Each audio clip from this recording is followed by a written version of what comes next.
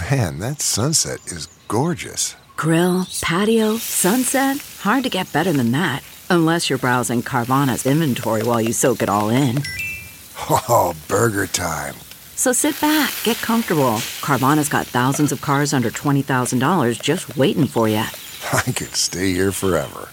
Carvana, where car buying meets comfort meets convenience. Download the app or visit Carvana.com today.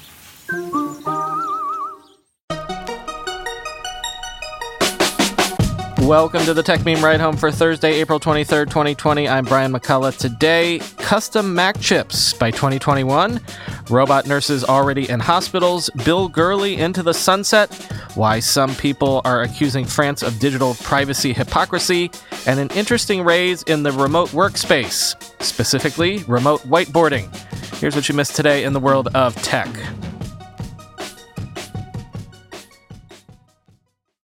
The Bloomberg team isn't letting up, shaking the trees on this Apple switching to ARM chips for Macs story. Sources are telling Mark Gurman, Debbie Wu et al. That the company is working on 3 different Mac processors based on the A14 chip, which we are all expecting to debut in the next iPhone that Apple is intending to release later this fall. And Apple could sell Macs with these chips in them beginning as early as 2021. Quote, Apple is preparing to release at least one Mac with its own chip next year, according to the People. But the initiative to develop multiple chips, codenamed Kalamata, suggests the company will transition more of its Mac lineup away from current supplier Intel. Taiwan Semiconductor, Apple's partner for iPhone and iPad processors, will build the new Mac chips, said the People, who asked not to be identified discussing private product plans. The components will be based on a 5-nanometer production technique, the same size Apple will use in the next iPhones and iPad Pros, one of the People said. An Apple spokesman declined to comment, as did Intel and Taiwan Semiconductor. Apple is designing more of its own chips to gain greater control over the performance of its devices and differentiate them from rivals. Getting Macs, iPhones, and iPads running the same underlying technology should make it easier for Apple to unify its apps ecosystem and update its computers more often. The move could also reduce reliance on Intel, which has struggled to maintain the annual increases in performance it once offered. The first Mac processors will have 8 high-performance cores, codenamed Firestorm, and at least 4 energy-efficient cores known internally as Ice Storm. Apple is exploring Mac processors with more than 12 cores for further in the future, the People said. And in some Macs, Apple's designs will double or quadruple the number of cores that Intel provides. The current entry-level MacBook Air has 2 cores, for example, end quote. I've been hunting and pecking around to try to find a story that would report on how this is the moment that drone deliveries are really taking off. I mean, you'd really think this is the moment for that, right? But except for a few smallish stories, I haven't really seen any indication that drone deliveries are getting extra traction right now. So meanwhile, can I interest you in a story about robot doctors? Boston Dynamics says that its quadruped Spot robot is already in use at one Boston area hospital helping to treat coronavirus patients remotely. Quote, the hospital, Brigham and Women's Hospital of Harvard University, has been using a Spot unit since last week for remote triage of patients suspected of having COVID-19. Right now, Boston Dynamics, which was formerly owned by Google and is now owned by Japanese communications giant SoftBank, is deploying Spot as a telemedicine machine. It's using a custom mount and enclosure for an iPad or similar-sized screen to be used for video conferencing between doctors and other healthcare workers and their patients. Today marks the second week of Spot's presence at a local Boston hospital, Brigham and Women's, where the robot is being deployed as a mobile telemedicine platform enabling healthcare providers to remotely triage patients, the company said in a statement. We're listening to their feedback on how Spot can do more, but are encouraged by the reports that using the robot has helped their nursing staff minimize time exposed to potentially contagious patients, end quote. We've seen lots of telemedicine used for remote diagnosis in this crisis so far. And of course, the holy grail would be something like remote surgeries and the like. But how about just eliminating the grunt work of making the rounds, going in and out of rooms, checking in on patients to see how they're progressing, without actually having to expose yourself personally to possible infection. Boston Dynamics is also looking to add tools for remote inspection of vital signs, which would require adding sensors that could do temperature checks and even respiratory rate checks using thermal camera technology. And what about remote sanitizing? Quote, by attaching a UVC light to the robot's back, Spot could use the device to kill virus particles and disinfect surfaces in any unstructured space that needs support in decontamination, be it hospital tents or metro stations, the company says. We are still in the early stages of developing this solution, but also see a number of existing mobile robotics providers who have implemented this technology specifically for hospitals, end quote. Speaking of technological uses in medical environments, this next one is a bit of a follow-up that's not exactly a surprise, though. Remember when, before the crisis hit, Magic Leap, that hugely financed augmented reality startup, was desperately trying to sell itself to Facebook, to really anybody who might be interested? Well, yesterday, Magic Leap laid off half of its employees, or around 1,000 people, and announced that the plan now is to something, yada, yada, shut down its whole consumer business, which was its main business, and pivot quickly to enterprise applications or something, quoting Bloomberg. Magic Leap's board is also considering taking on new outside investment as well as a partnership with a large healthcare company, the people added. Abovitz said the company is in, quote, the process of negotiating revenue-generating strategic partnerships that underscore the value of Magic Leap's technology platform in the enterprise market, end quote. Magic Leap had been working with advisors on strategic options and sounding out deals that could have valued it at more than $10 billion, Bloomberg News previously reported. Efforts to command that high valuation faltered after global economies ground to a halt amid the spread of the coronavirus, the people said. The Plantation, Florida-based company had already started to shift its strategy to selling its products to large companies in the healthcare, industrial, and financial sectors after slower than expected consumer adoption of the headset it had developed, end quote.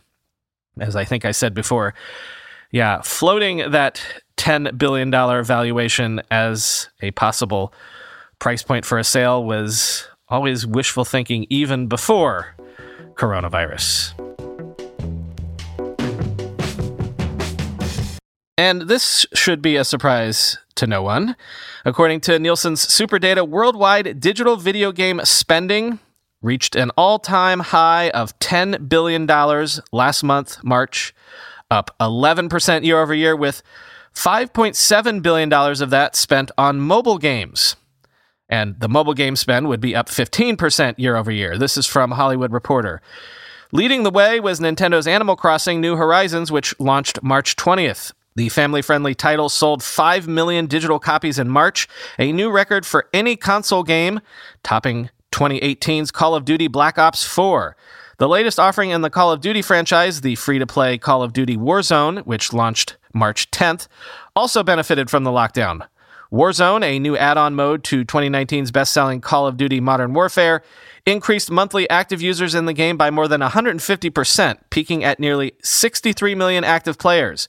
March's other major release, Doom Eternal, also performed well, selling 3 million digital copies last month, more than 3 times what its predecessor, 2016's Doom, did.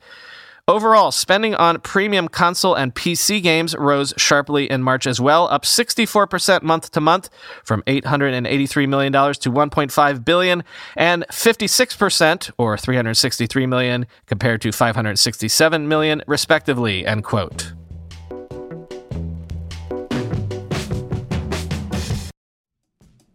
Let's be real for a minute. Most guys would wear a t-shirt every day of their lives if they could. The problem is that most t-shirts are not acceptable to wear at work or out on a hot date night.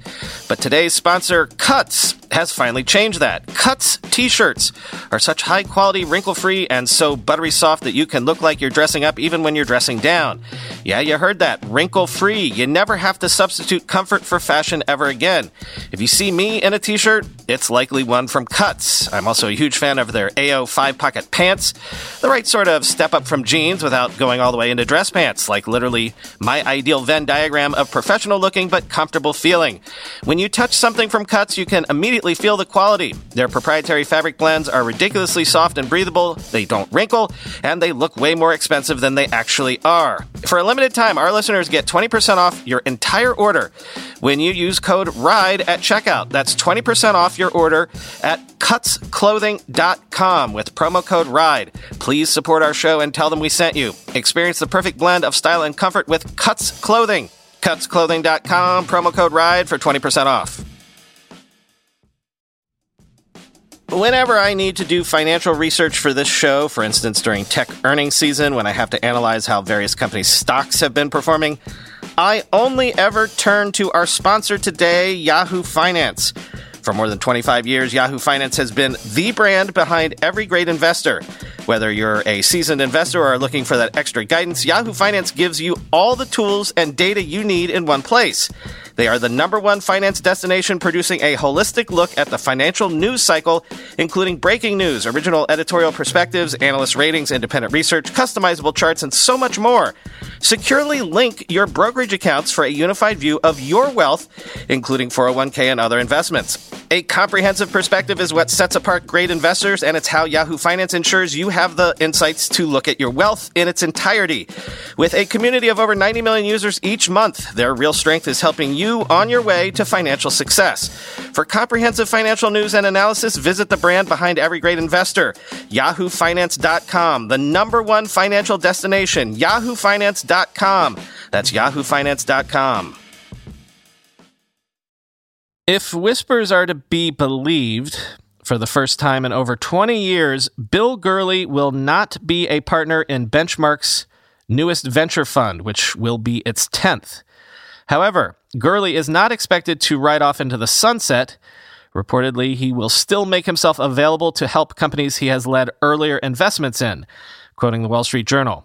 Benchmark reached out to its limited partner investors in recent weeks to raise $425 million for its 10th venture fund, and Mr. Gurley won't be one of the general partners making new investments for the vehicle, the People said. Mr. Gurley remains a member of the Benchmark team, making investments out of the firm's 9th fund, which was raised in 2018. The move, which is typical of venture capitalists towards the end of their careers, doesn't signal an immediate departure from the firm, the People said. Besides being part of the 9th fund, Mr. Gurley will continue to work with companies into which he led prior investments and is expected to be a sounding board for new investments led by the firm's other partners. Mr. Gurley, who joined Benchmark more than 2 decades ago, is most famous for his early investment in Uber. Benchmark initially invested about $10 million in the ride-hailing company in 2011, a stake that skyrocketed to over $8 billion in later years. That investment is one of the most lucrative in the history of venture capital, even after the decline in Uber's share price following its initial public offering. Mr. Gurley also invested early in online clothing retailer Stitch Fix, restaurant reservation software company OpenTable, food delivery company Grubhub, and online real estate company Zillow, among others. Mr. Gurley didn't respond to a request for comment. For investors, all general partners at Benchmark are expected to be involved in the new fund at its start. Peter Fenton, Eric Vishria, Sarah Tavel, and Chetan Pudagunta, end quote. I don't need to tell anyone listening to this podcast that Europe, and especially the country of France, have long been leading the charge to enact some sort of privacy regime that the big tech platforms would be required to operate inside of. So this news has raised quite a few eyebrows, quoting from The Guardian. France has become the first country to call publicly for Apple and Google to weaken privacy protections around digital contact tracing, after its government admitted that its current plans for technology contact tracing would not work without changes to smartphone operating systems. We're asking Apple to lift the technical hurdle to allow us to develop a sovereign European health solution that will be tied to our health system, France's digital minister Cédric O said. France wants to deploy its app by 11th May without using the special measures Apple and Google have put in place, which are targeted for release in mid-May. That means the country will be forced to use the more limited features already built into iOS unless Apple changes its policies and allows for far more invasive use of Bluetooth radio at the heart of its devices, end quote. So yeah, that strikes a bunch of people as hypocritical, maybe. Here's Tech Dirt, for example. The issue is that, as you'll likely recall, earlier this month, Google and Apple collaborated on an API system to enable some form of contact tracing in various apps, but that is A, voluntary, B, privacy retaining via regularly rotating identifiers, and C, limits how much information would be sent to the government. And apparently that's getting in the way of France's more aggressive tracking plans. It's quite incredible to see this play out in practice. In France, of all places. Again, the French government has been among the most vocal and aggressive in attacking Google and in insisting its privacy practices are terrible. But as soon as those privacy efforts get in the way of the French government spying on its people's whereabouts, it's suddenly mad at these companies for doing too much to protect privacy. Maybe Google should see if the French government wants to pay back the fines it levied before it'll take the government's requests seriously, end quote.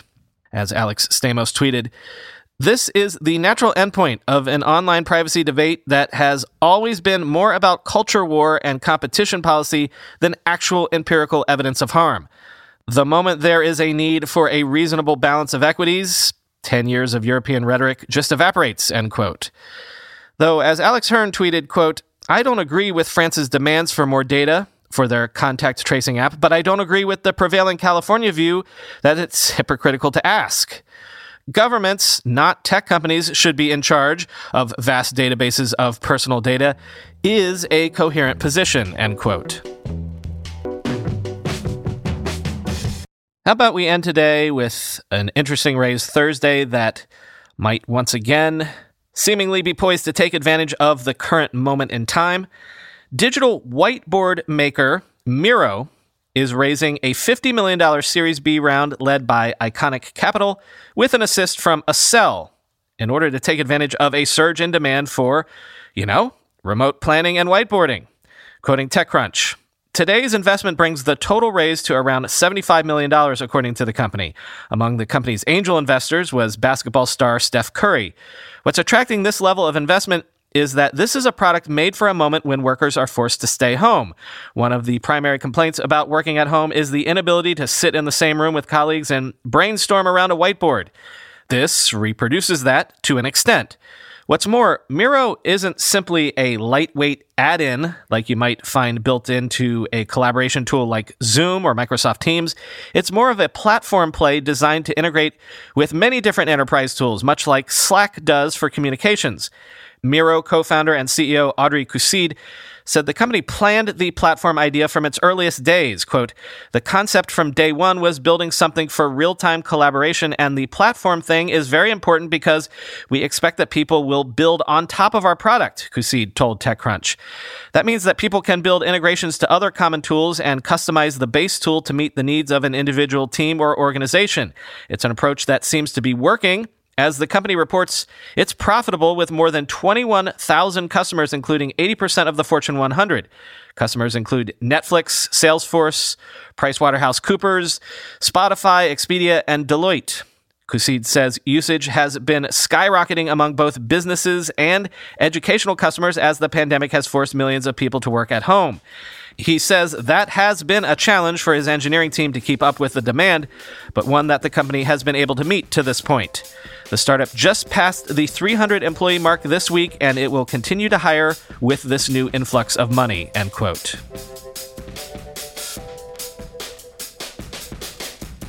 That's all for today. Quick reminder of all of our channels. You can always follow me on Twitter at BrianMCC. If you want to tip me stories, our subreddit is r/ridehome. We do have podcast classifieds. If you'd like me to read a message to your fellow listeners, just go to ridehome.info/classifieds to submit a classified ad copy. And if you want to avoid ads completely and also support the show directly at the exact same time, the very bottom link in the show notes is to the ad-free feed, which you can actually subscribe to right there in your podcast app without having to do anything extra. Talk to you tomorrow.